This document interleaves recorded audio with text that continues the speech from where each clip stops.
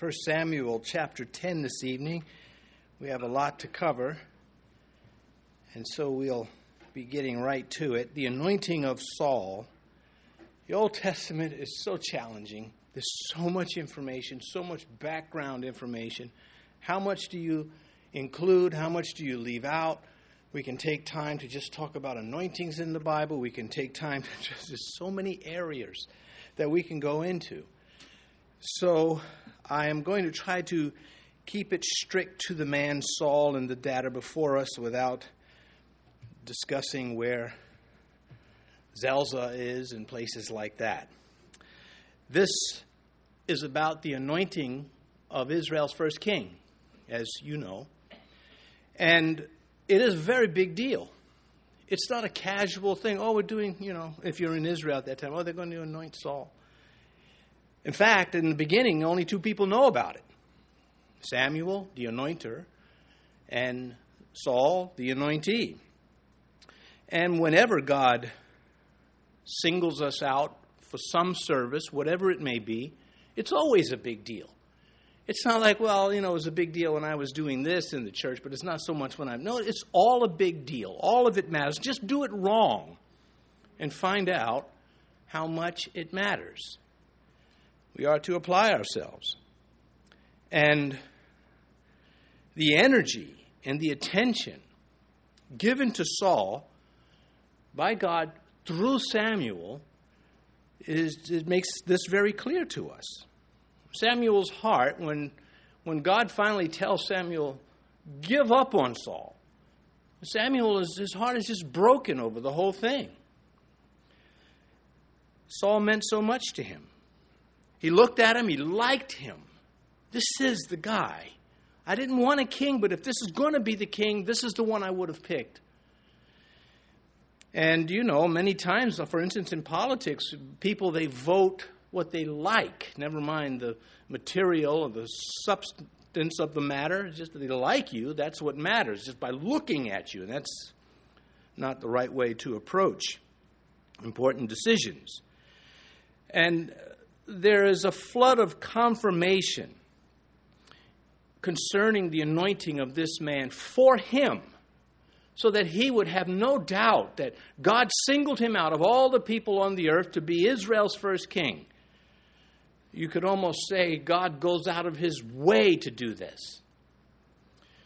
Unfortunately, this energy and attention given to those being anointed for some work by God is often missed by people today in Christianity. They don't get it. They don't appreciate it. When someone sums up and says, if you're interested, there's an opening here, and you say, I'll do that. That is a big deal. It's not, okay, I'll help you guys out. No one's helping anybody out. We're serving the Lord. Once we get into we're helping each other out, then we're working for the wrong person. But when we remember it's God's house, his property, his rules, it belongs to him. And anything he gives me, it comes from him. And as far as, for instance, tithes and offerings, he lets me keep 90% as a rule of thumb. I get to keep 90% of what he's given to me.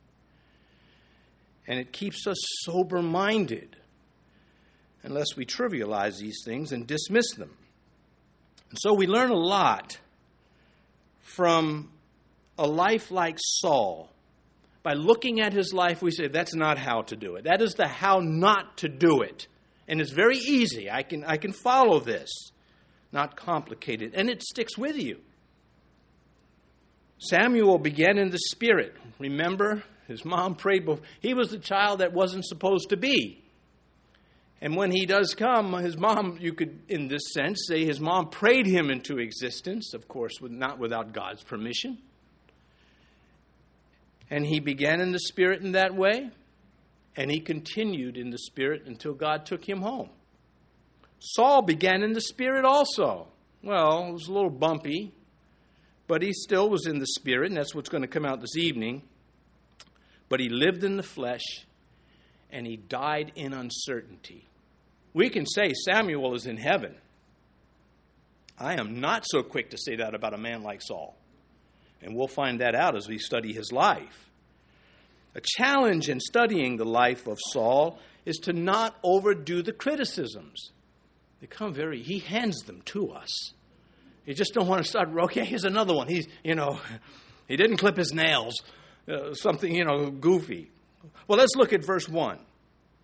Then Samuel took a flask of oil, poured it on his head, and kissed him and said, "Is it not because Yahweh has anointed you commander over his inheritance?" That's a pretty large stewardship. This anointing was private. Now look in the previous verse, the 1 Samuel chapter 9, verse 27, as they were going down to the outskirts of the city, Samuel said to Saul, "Tell the servant to go ahead of us." And he went on, "But you stand here a while, that I may announce to you the word of God." So this is a one-on-one thing. And there's the old prophet, and there's tall Saul. Later, in verse 17, Samuel will present Saul to the people. And then later in chapter 11, he will coronate. He will crown him. There are 3 steps to his becoming king. 3 phases of announcing to the nation that this is now their ruler. But here it says, Samuel kissed Saul. See, this is an indication of not only support, but of love. There's an emotional side to this. This is not emotionalism where the feelings are running the ship, but this is genuine. So Samuel he loved Saul, and he wants this to work. And as a prophet of God, he is going to do everything he can to make it work. And it's going to be really tough for him to let it go. 1 Samuel chapter 16, verse 1. Now Yahweh said to Samuel, "How long will you mourn for Saul?" Saul's still alive when he says this. Samuel dies long before Saul. "Seeing I have rejected him from reigning over Israel." See, I read this and I say, there's lessons for me. That in ministry there's hurt feelings. There's tough times. There's things you just got to let go. But you got to keep moving forward. Do your duty. Samuel anointed a relatively decent man. And Saul was related to other men of his day. He was a decent guy. We know of nothing against him, really. But he would become murderously obsessed with killing one more decent man than him. In fact, that is the spark that set the fire, that ignited the keg. It was, Saul has killed his thousands. The women got David in trouble. David killed his 10,000s. And this, of course, was something that just Saul could not live with. That there could be someone better than him. Pride. Pride is a serious thing. It drove Nebuchadnezzar crazy. The scriptures tell us that in more than one place. It was pride. And had him eating grass like a beast of the field.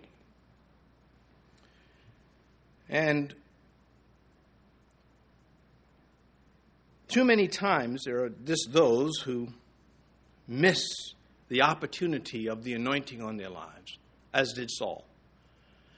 There he was, supposed to be ruler of the people, protector of the people, defeating the Philistines and other people in the land that came against God's people, but he was obsessed with destroying one godly, righteous man, and it brought him down. So God will give the people a king after their own hearts, but he will not let them choose. He's not going to give them that much authority. They get too many things wrong too many times. And so he is going to choose the king that they're looking for. It's not his first choice. It is not his first love. 2 centuries later, the people will start appointing their own kings in the northern kingdom with disastrous results and effects. Now we come to verse 2. "When you have departed from me today, you will find 2 men by Rachel's tomb in the territory of Benjamin at Zelzah. And they will say to you, 'The donkeys which you went to look for have been found, and now your father has ceased caring about the donkeys and is worrying about you, saying, "What shall I do about my son?" As I mentioned, it's just a lot of information here. In fact, I thought about, do I do this chapter in 2 sections? And if I start doing that, I'm going to do some more like that, and we'll be in Samuel a long time. But when you've departed from me today, you will find 2 men by Rachel's tomb. Well, see, this is one of the things. It says that her tomb was in the territory of Benjamin, but we know it was in Judah. It's likely it's a monument that tribe wanted to establish for themselves, her tomb being in Judah, and they want a monument. And that's just one logical response to that.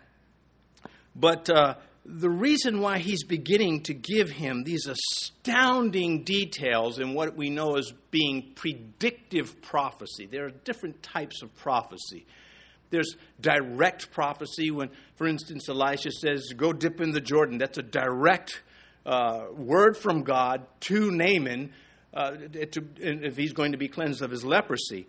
Predictive, of course, is telling a future event that's not taken place. And that's all over the Scripture. But then there's also the prophecy of song, of praising God. The prophecy that involves praise and edification. It's the traffic of spiritual things from the throne of God to people. That's what overall the meaning of prophecy is. And you have to keep it in context because in a moment we're going to see Saul prophesying, but he's not going to be predicting the future all over the place with everybody. It just would be goofy, and it's not even what is intended by its meaning. The context with the instruments will make that very clear to us. But the reason why Samuel is saying he's going to give him a flood of signs, of confirmations, that's going to rule out any thoughts of coincidence. Well, that just happened that way. Okay, you got 2 of them. It's, beginner's luck or some goofy thing. No, Samuel is saying, I'm anointing you with oil because you're going to be the king, because this comes from the throne of God. And to validate this anointing, that it is indeed from God, these things are going to take place on your way back home from Mizpah to Gibeah. And they're remarkable. He says, the donkeys which you went to look for have been found. They were found without him. That's significant. It indicates that Saul was being relieved from his farm work and his field work. It's a very subtle indication.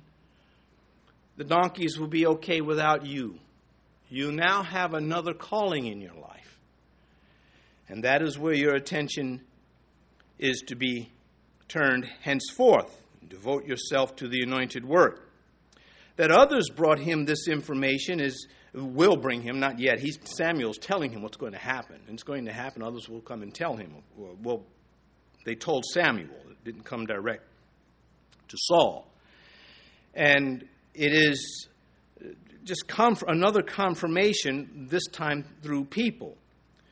I guess it's important to point out at this point that you cannot serve in public ministry and neglect your home, leave some private calling neglected, to fail.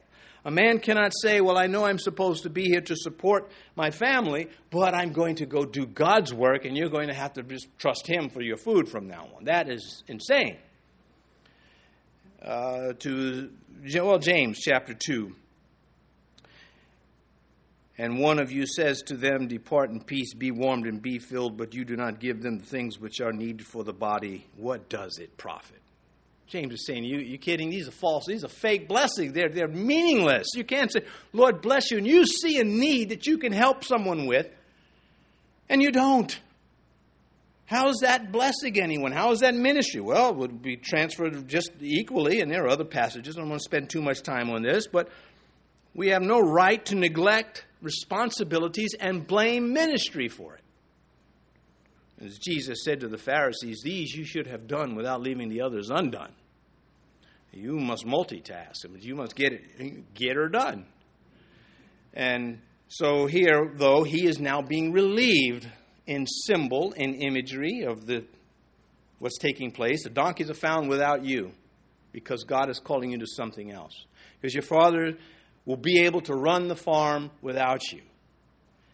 And if it were any other way, then you would not be called to this work. He says, and now your father has ceased caring about the donkeys and is worrying about you. Yeah, well, Saul's father seems to have been a loving father. He seems to have shown his son more love than Saul showed any of his children. How does that work? How does someone have a loving parent or parents and not appreciate it? Some of you older ones, I didn't appreciate it till years later. So you younger ones, you can either learn the hard way or the right way. Well, both ways are hard, but one is foolish. I'm going to wait until I get hurt before I learn the lesson, or I can perceive it from a distance. I can look down the road and see what's going on with some perception. And there are a lot of benefits to that. There's much fruit there. Verse 3, then you shall go forward from there and come to the terebinth tree of Tabor. Now, I'm sure we all want to know where that is. We don't. There, 3 men going up to God at Bethel will meet you, one carrying 3 young goats, another carrying 3 loaves of bread, and another carrying a skin of wine. This is incredible. So you're going to go over to, one of the supermarkets, and you're going to find this, and you're going to find that, and it's incredible. I don't think Saul ever really got it. I don't think when these things happened did he ever look back and said, man, I remember the day I was called to the throne of Israel's king, and that old prophet just predicted one thing after another, ensuring me that God was with me. No, that wasn't. David would have gobbled that up. David would have wrote 10 songs about the 3 goats in the guy's hands. But he does not have to go that route. This again is predictive prophecy versus the exalted prophecy that's coming. In Bethel, Jacob set up his altar there. And at this time in Israel's history, the ark was separated from the articles of the temple. So really what was tolerated was that you could offer your offerings wherever the priests were willing to offer them. There was not lawlessness. The Levites were not to offer them the offerings. The priests were, and without them, you really could not go forward. Samuel seems to, he was the judge of Israel, so he really judged, prophet, Levite. Some room to say he was a priest on his mother's side, but not going to go down that road too much either. Suffice it to say, Samuel is calling the shots in the nation. He is the overseer. And he has a direct line with God. He is a man of prayer and effective prayer. He gets a lot done. And that comes out in this first book of Samuel. And so the scattered worship is permitted. These men are going to Bethel, and they're carrying these items with them to offer. Now, how does one carry 3 goats at one time? Seems very busy to me. A lot of squirming going on. I've never carried 3 goats. I don't know if they cooperate. Of course, it's kind of like a fish riding a bicycle. There's a lot of stuff going on. So, it is kind of a goofy picture. But the carrying, of course, is not limited to holding them off the ground. They're in his custody. The other 2 are carrying the wine and the bread, and that's not on a leash. That is in their hands, or else who wants to have the bread after it was dragged on the ground? Verse 4, and they will greet you and give you 2 loaves of bread, which you shall receive from their hands. Again, remarkable details. The features of this prophecy just insist that, as God said, as it said of Samuel earlier in chapter 3, none of his words fell to the ground. When he said it happened. That's why when Samuel showed up, people were nervous. Are you here to judge us or bless us? What is this going to be? You can't blame them. Well, the men had these loaves with them, intended, the loaves that they carried, as well as the goats and the wine, they were intended to be given to an anointed priest. But here they're being given, 2 of them are, to Saul, and his receiving them is symbolic of his receiving the blessings and the anointings that were issued by Samuel. It is God saying, a prosperous people will support their king.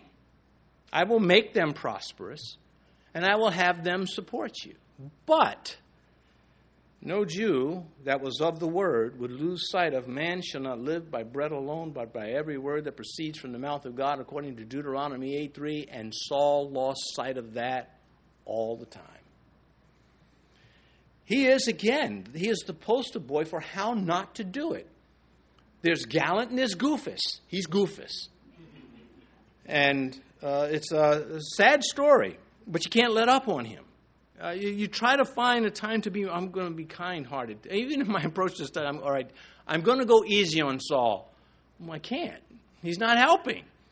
We'll bring it out. Verse 5. After that, you shall come to the hill of God, where the Philistine garrison is, and it will happen when you have come to the city that you will meet a group of prophets coming down from the high place with stringed instruments, a tambourine, a flute, a harp, before them, and they will be prophesying. So here is evident they're going to a known place of worship. And where it mentions the garrison of the Philistines, evidently the Philistines had an outpost there. It may have been abandoned, it may not have been, but that was one of the markers for Saul. When he got to this place, he would also see these men coming, and they would be singing songs, prophesying in the sense of worshiping the Lord. As we see in the book of Acts, the daughters of Philip, they were all prophesying. Well, they weren't. God's not a chatterbox. He's just, and this is going to happen, and that's going to happen. These are acts of worship, and this is how the Old Testament primarily presents it to us. It was inspired praise. And Saul gets caught up in it, wondrously so. In fact, it was something that remained a part of his life. With stringed instruments, tambourine, flute, harp. Later, we're going to see Samuel leading the prophets. 1 Samuel chapter 19. Then Saul sent messengers to take David. There he is, hunting David like a partridge. And when they saw the group of prophets prophesying, and Samuel standing as leader over them, the Spirit of God came upon the messengers of Saul, and they also prophesied. So here these men they're scouting out, they're looking for David, and they come across Samuel leading the prophets in worship, in song, and they're overtaken spiritually. They start praising God too. I will cause the wrath of man to praise him, says the psalmist. Music arrested Saul, but it would only do it for a while. And we're going to come to why. Verse 6. You're not getting off that quickly. Then the Spirit of Yahweh will come upon you, and you will prophesy with them and be turned into another man. So the two different exhibitions of prophecy, one is predictive, and this other one here is, of course, full of praise and exhortations. Saul will join them in praising Yahweh, which was brought on by the prophets in song. And if Saul could be moved into the Spirit, anyone can. That's a lesson for us. If this guy can be moved in the Spirit, I have no excuse. I can be moved in the Spirit. But he never cared to develop it.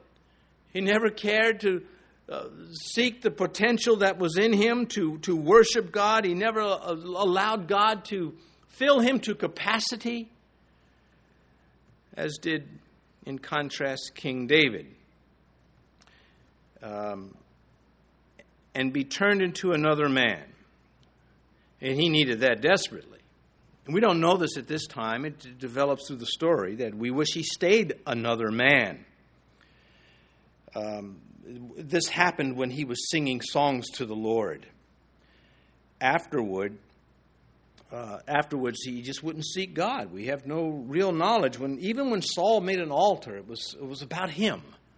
When he brought worship into the situation, it was really about him. How did he look in front of the people of God? It really was never about God. 1 Samuel 16, verse 14, but the Spirit of the Lord departed from Saul, and a distressing spirit from Yahweh troubled him. Yeah, that void, that vacancy troubled Saul. So he has this religious experience, but unlike David, It did not stay. It did not stick because he really didn't want it to. God got in the way of what Saul wanted. Saul quenched the Spirit through his consistent, blatant disobedience. How many people were fooled? How many people saw Saul saying, oh, he's one of the, he's as good as our king. He's such a righteous man. Even when he became a full-fledged monster, there were those reluctant to say he's a monster. They couldn't call it. We see this sometimes in ministry. You see some pastors doing this. In fact, not only is it not unbiblical, it's anti-Christ.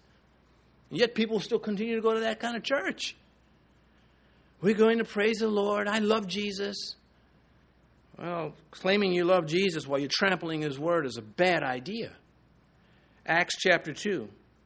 We are all his witnesses to these things. And so also is the Holy Spirit, whom God has given to those who obey him. I'm not talking about those who struggle with sin. We're talking about those who don't care about struggling. They just want God. They just don't want his interference. They want information about God. But again, not his interference in their life. Saul will take no less than 24 attempts to kill David. What kind of madness is that? Here's the 12th attempt, where he becomes overwhelmed in the Spirit. Again, 1 Samuel 19. So he went there to Naioth in Ramah. Then the Spirit of God was upon him also. And he went on and prophesied until he came to Naioth in Ramah. That's where Samuel was. And he also stripped off his clothes and prophesied before Samuel in like manner, and lay down naked all day and night. Therefore they say, is Saul also among the prophets? Yeah, in his 12th attempt to kill David, they just can't see it because they like him. He's tall, he's handsome, he's just got, everything that you would want. Carnally speaking, yes. These kind of bizarre events, they still take place. We find people have genuine experiences in Christianity, but really they never enter in. They go opposite. And here's precedence from the Scripture. Saul is in church just worshiping away. He's not even mindful of David at this point. If he would only stay here, he should have bought himself a banjo and just stayed in this place, but he does not. See the lessons coming off the pages? How many times has someone, claimed that they've given their life to Christ and they just won't let go of the old life until finally they just give up altogether? And they're not interested in coming back. Most of the time, it seems. Verse 7, and let it be when these signs come to you that you do as the occasion demands, for God is with you. So there's the prophet saying, listen, you have a responsibility. When you see these prophecies fulfilled, don't play the fool and act like, ooh, what a coincidence. Do what you're supposed to do. Enter into them. Take hold of this. Yield, Saul, yield. Yield to God. God helped Saul to be good, but it always faded away, and Saul never seemed to do anything to help bring it back. He could have built a fence around himself. 3 signs promised, 3 signs will be granted.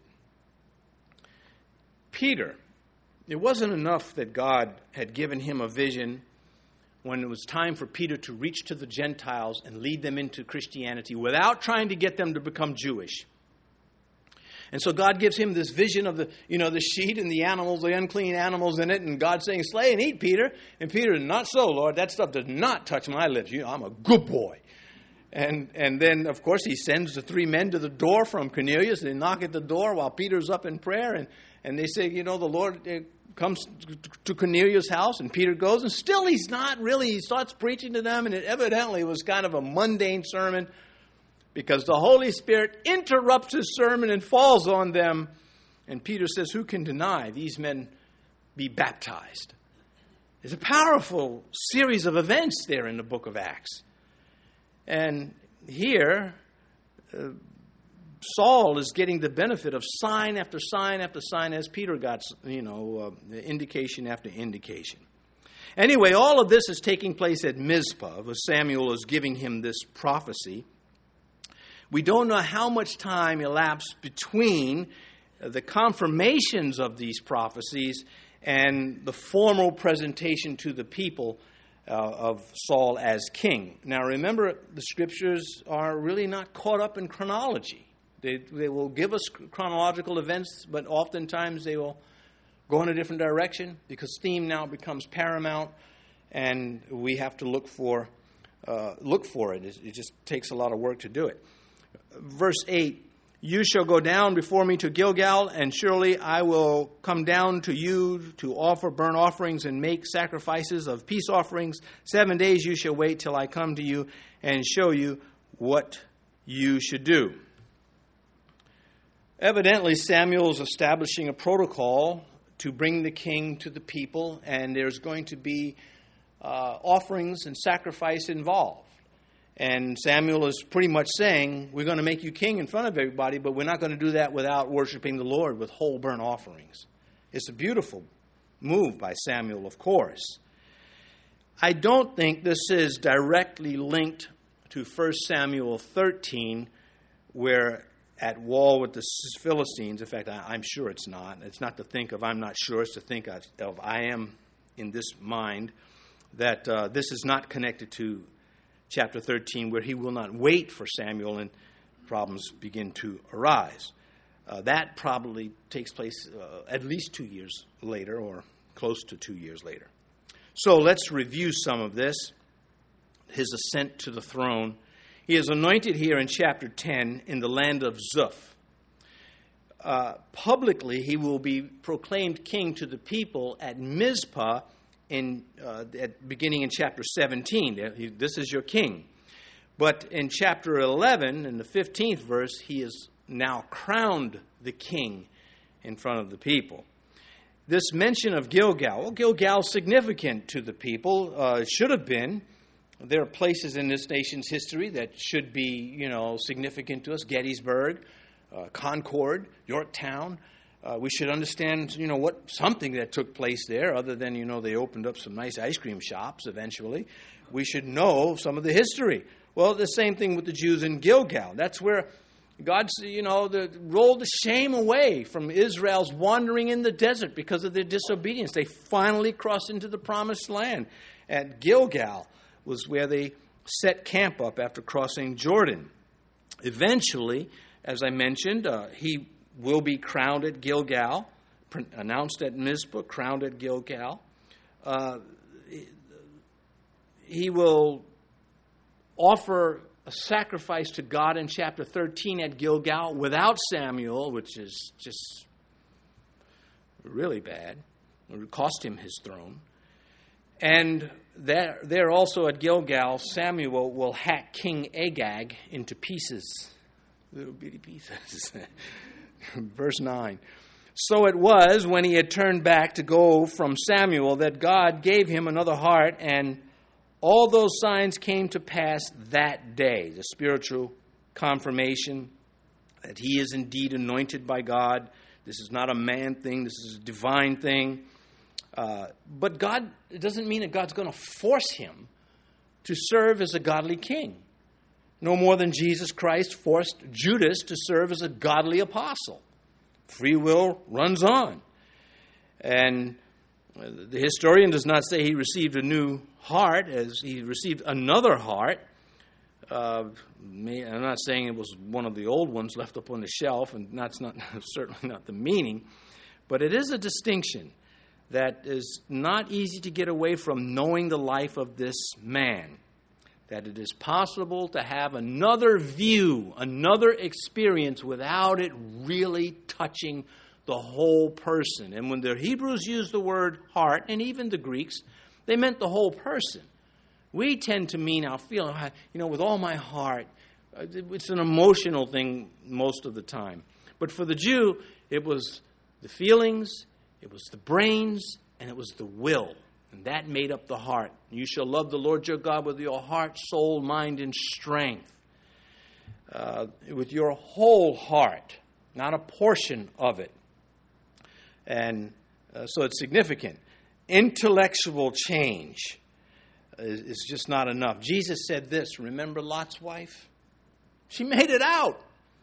And angels came, took her out of the city, prophesied to her, this place is going to burn out. You got to get out of here. Don't look back. That's all we ask. Just don't look back. It was too much for her. And there she was turned into a pillar, a monument of almost out. So what did Saul do with this other heart that he got? Well, he did sing. He did show that he had the capacity for God. Later, he's going to turn his back. Samuel's going to turn his back on Saul because of Saul's disobedience. 1 Samuel 15, and Samuel turned around to go away. Saul seized the edge of his robe and tore it. I mean, who paid for that? I've always I still trouble, the angels, they have these garments. Who makes them? I mean, is there like a factory? I mean, I have so many questions about heaven. I'm not going to have time for you when we're up there for a long time. I'm not rude, but there'd be so many things to get my hands into. Silly, but it's fun to think about. Anyway, all those signs came to pass that day. Saul's servant is with them the whole time. Verse 14 will tell us that. Why? God is going to put a witness to these things. Now, he doesn't know all that's going on, but he's going to see Saul prophesying.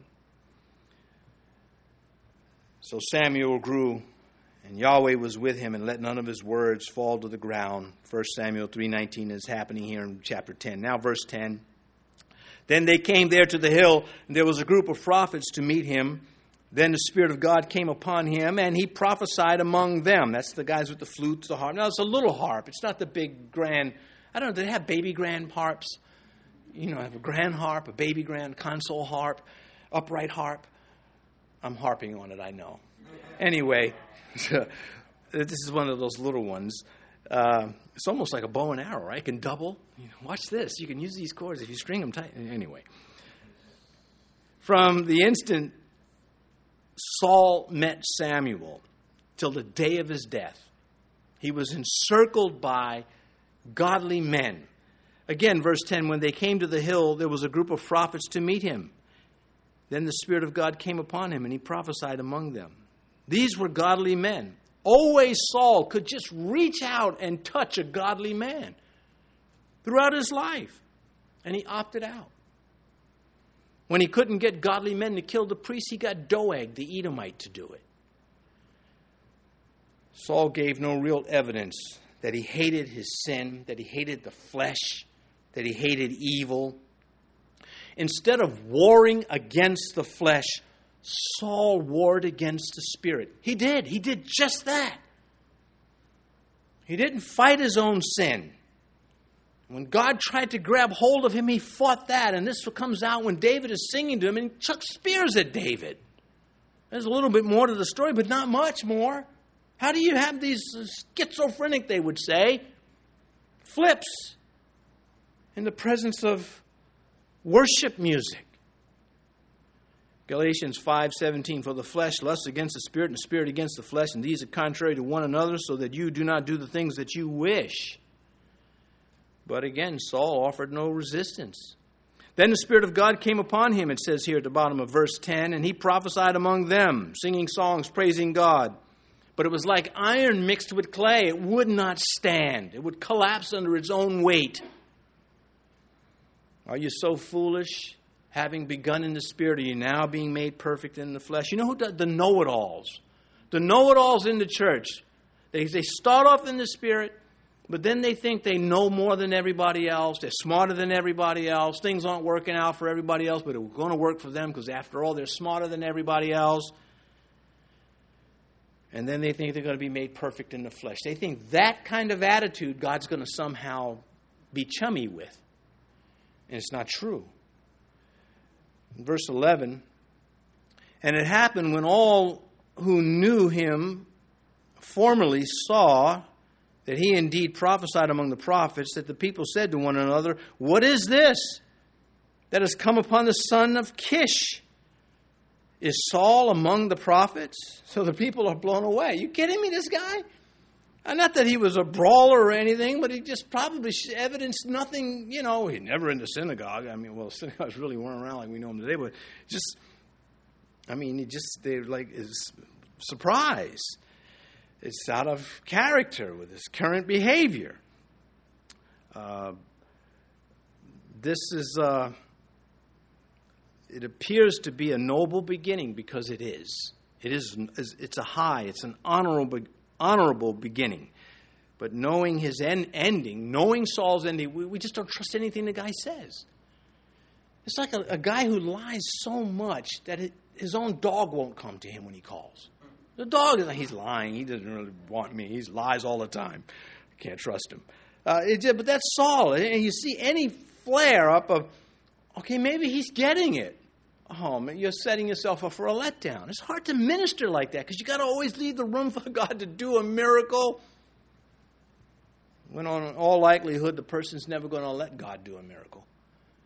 That person has become so in rhythm with wickedness and carnality and the flesh that they're now irretrievable. In the New Testament, we would still have to guard our hearts from hating a man like Saul. But we would also have to guard wisdom and not allow him to harm us spiritually, especially. Verse 12, then a man from there answered and said, but who is their father? Therefore, it became a proverb, is Saul also among the prophets? Well, if you were you couldn't be a Levite or a priest if you just wanted to be. But a prophet, you could go join the school of the prophets, so God could speak through you, and you could then become a minister of righteousness in that sense. And so one of the men of Gibeah is just saying, well, the prophets, their fathers, were just common people, so it's not surprising to find Saul amongst the prophets. That's fair enough. But again, wisdom is known by her children, so is righteousness. Verse 13, and when they had finished prophesying, he went to the high place, again to sacrifice with the prophets, more than likely. Verse 14, then Saul's uncle said to him and his servants, where did you go? So he said, to look for the donkeys. And when we saw that they were nowhere to be found, we went to Samuel. And Saul's uncle said, tell me, please, what did Samuel say to you? And I don't know if this uncle just, I don't like Saul. He's a nephew I never liked. I don't trust him. I've always catch him just with the, enough crumbs around. Or if he's just a nosy uncle. We're not told. But he's putting some heat on him. These are reasonable questions. It would be prudent for Saul to not answer unless he's ready to back it up. A guy like David could back it up. David just had the right comeback. You've come to see the fight. David could have said, what fight? I don't see a fight. I see a bunch of men shaking in their sandals. He doesn't do that, but he just sort of disregards it. And he's who is this Philistine? And everybody's like, boy, this guy is really laying it on Goliath. And it gets to Saul, and they bring him to Saul, and of course Saul's looking for Saul. Well, let me go forward, because we got some other things about Saul on that very note about his fears that he had. Anyway, Saul, he leaves out. He's not going to tell. Verse 16, so Saul said to his uncle, he told us plainly that the donkeys had been found, but about the matter of the kingdom, he did not tell him what Samuel had said. Now, I read that as though there were no quotation marks there. I'll reread verse 16. So Samuel said to his uncle, he told us plainly that the donkeys had been found. And then, end of quotes.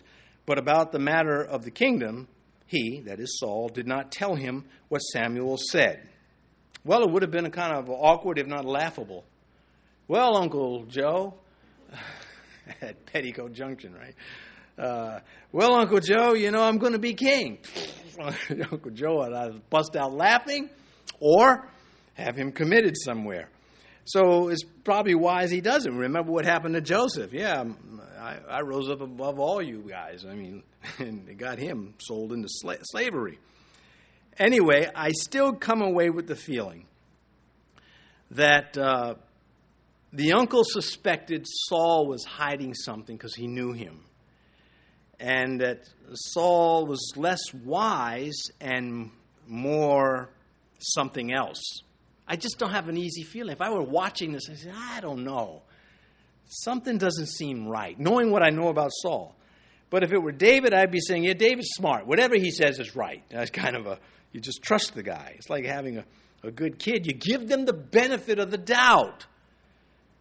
And I don't give Saul much benefit of the doubt because there's just not much to give. Then, verse 17, Samuel called the people together to Yahweh at Mizpah. Now this is going to be the public announcement. And Mizpah was about 2 miles from Samuel's home. And it's the gathering place. It's been a gathering place for several reasons. Israel gathered there to confess their sins. They gathered at Mizpah, the tribes in the days of Judges, to pronounce judgment on the tribe of Benjamin for their sexual perversity and their murder. And it was at Mizpah that decision was made.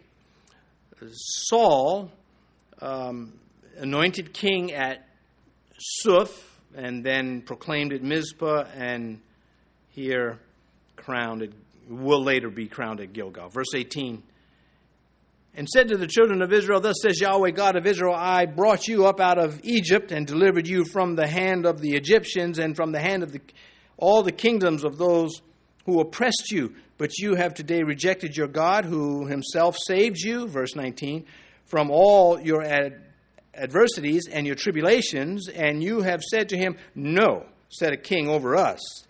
Now, therefore, present yourselves before Yahweh by your tribes and by your clans. So Samuel takes a moment to say, you know what? I'm going to use my pulpit to bully a little bit here because you people you made the wrong choice. God in his grace is going ahead and going to work with you, but you're still wrong. And there's a part of me that doesn't like you for it. I will pray for you and all that, but this having a king is not God's first love, and not mine too. You're wrong, and I'm right. That's how I read it. How else can you read it? Why else is he bringing it up like this? It's not like, Stephen. Stephen gave the sermon of his life, the last one. Interesting. See, Stephen gave an expositional sermon in the days of persecution. He didn't look to I'm going to give you a cultural lesson on Caesar. He preached the word to them concerning obedience to God. He did not move off the scripture. And his text was Genesis chapter 12. Abraham, get away from your family to a land that I will show you. And he just lays it out to them until finally Stephen about had it with them. Which of the prophets have you not stoned? Man, what a man. Anyway, if I go out, I want to go out like Stephen. But I do want to catch some of the rocks and throw them back and take a few out with me. I just think that way. No, I don't. Some men want a light on their leaf blower. I want a bayonet holder. It's just the way you see things. But anyway, present yourselves before the Lord by your tribes at the bottom of verse 19. The clans, they are small elements of tribes. Verse 20, and when Samuel had caused all the tribes of Israel to come near, the tribe of Benjamin was chosen. Of course, the Urim and the Thummim are probably being used, as Joshua did to locate Achan, the lawbreaker, in his day. Samuel is doing this to single out in front of the people the man that will be king. And the first Christians, they implemented a similar practice by drawing lots to discern God's will, but discontinued it after Pentecost. And as many as are led by the Spirit of God, these are the sons of God. And if you are led by the Spirit of God, you are going to experience perplexity and hard times. If you are not led by the Spirit of God, you will have the same thing, but it will be worse. Such is life. And what distinguishes the Christian is how we respond to these things. We respond like Job, blessed be the name of the Lord. Verse 10, we went back in time. Well, at some points I missed. Verse 21, chapter 10. When he had caused the tribe of Benjamin to come near their families, the family of Matri was called, Matri, and Saul and the son of Kish was chosen, but when they sought him, they could not find him. How different again from David. David's into his coronation, like about time. I was, running from Saul for how many years? Probably almost a decade, and then the 7 years in Hebron, and finally everybody's here. All right. But God, verse 22, therefore they inquired of Yahweh further, has the man come here yet? And Yahweh answered, there he is, hidden among the equipment. So God identifies the missing man.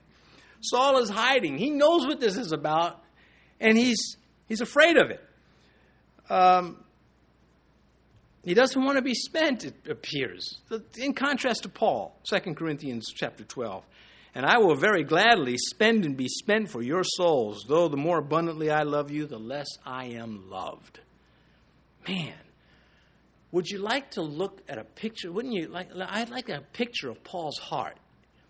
It would be all shredded. One side from the world, the other side from Christians.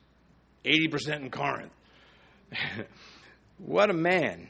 I've almost given up on trying to be like even Paul. I just, man, how did you do this? I know how, but how come it's not working so easily for me? Well, it didn't work easily for him either. He bore on his body the marks of Christ. Was he afraid of failing in public? I think. There he is, hidden among the equipment. I like the old King James reading of this verse. Behold, he hath hid himself among the stuff. That is, I don't want to be that guy. Where are you, Christian? Are you serving the Lord? I'm hiding amongst the stuff. What stuff? Does it matter? It's stuff. It's like, anyway. The wagons, the carts, the supplies. He's reluctant. This reluctance is born of fear, no doubt about that. And he lacks motivation. There's no fire coming out of Saul for God. Songs maybe, but no real fire. And, of course, the future, what we know of him, robs him of receiving the benefit of the doubt, as said. Some have treated this as evidence of modesty. I disagree, and so do a lot of other commentators disagree with that approach. This is not a virtuous trait. Modesty that gets in the way of service is not modesty. It's something else. Obedience is obedience, and modesty must bow to that. How would it be as, I'm just too humble to serve? And we hear this sometimes. I'm not worthy to serve. Well, of course, we knew that. The cross of Christ tells you you're not worthy.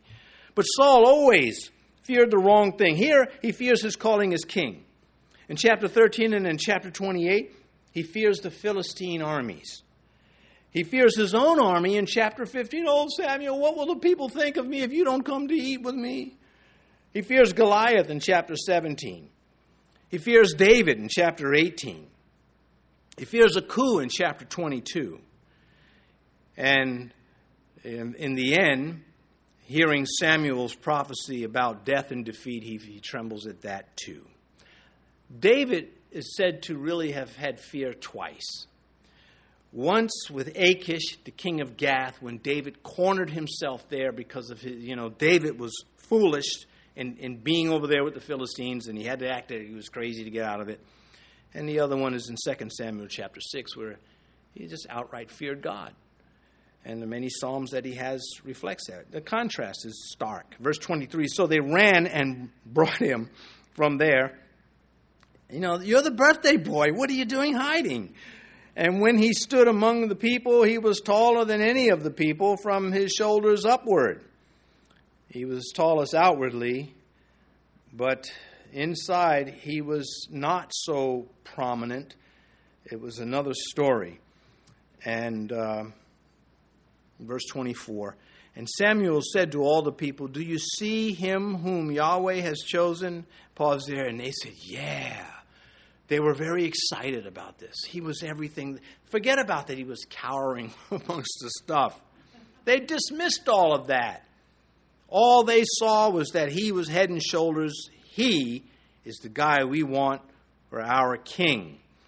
And so, do you see him who Yahweh has chosen? That there is no one like him among all the people. So all the people shouted and said, long live the king.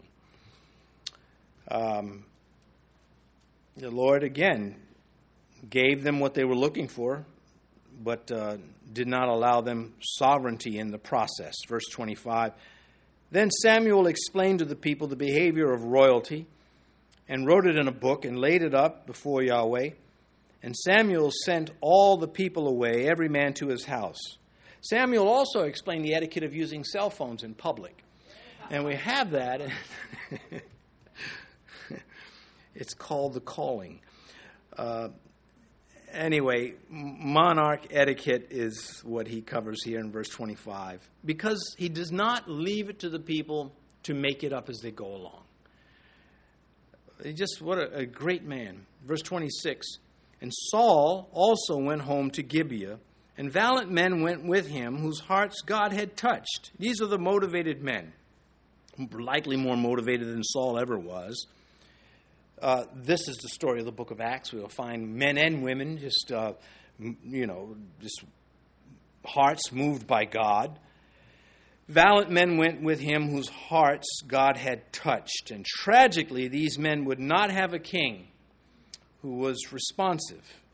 Now, you could put a person in a pulpit and they could, speak the scripture to you and really just not even care about it. You can watch a movie, on when they have preaching scenes in the movie, and the men seem to be, profoundly born again and on fire for God, but they're just acting. And then when they finish acting, they're going to go back to being the worldling that they were before. And so these things aren't a surprise to us, and thus we need discernment. Why would we need discernment if we're so smart? Because we're not that smart. We need spiritual discernment. We need God to help us make things official. Verse 27, but some rebels said, how can this man save us? So they despised him and brought him no presents, but he held his peace. Well, having hid already amongst equipment at this point in his life, it's probably good that he held his peace. These might have been some tough guys. It will come back to the story later. But there were those that said, he's not my king. Such is life. Well, we'll keep moving through the life of Samuel. So much more. We've not even really the life of Saul in the book of Samuel. So much more awaits us. Let's pray. Our Father, may we take advantage of the lessons that we get from your word, as always.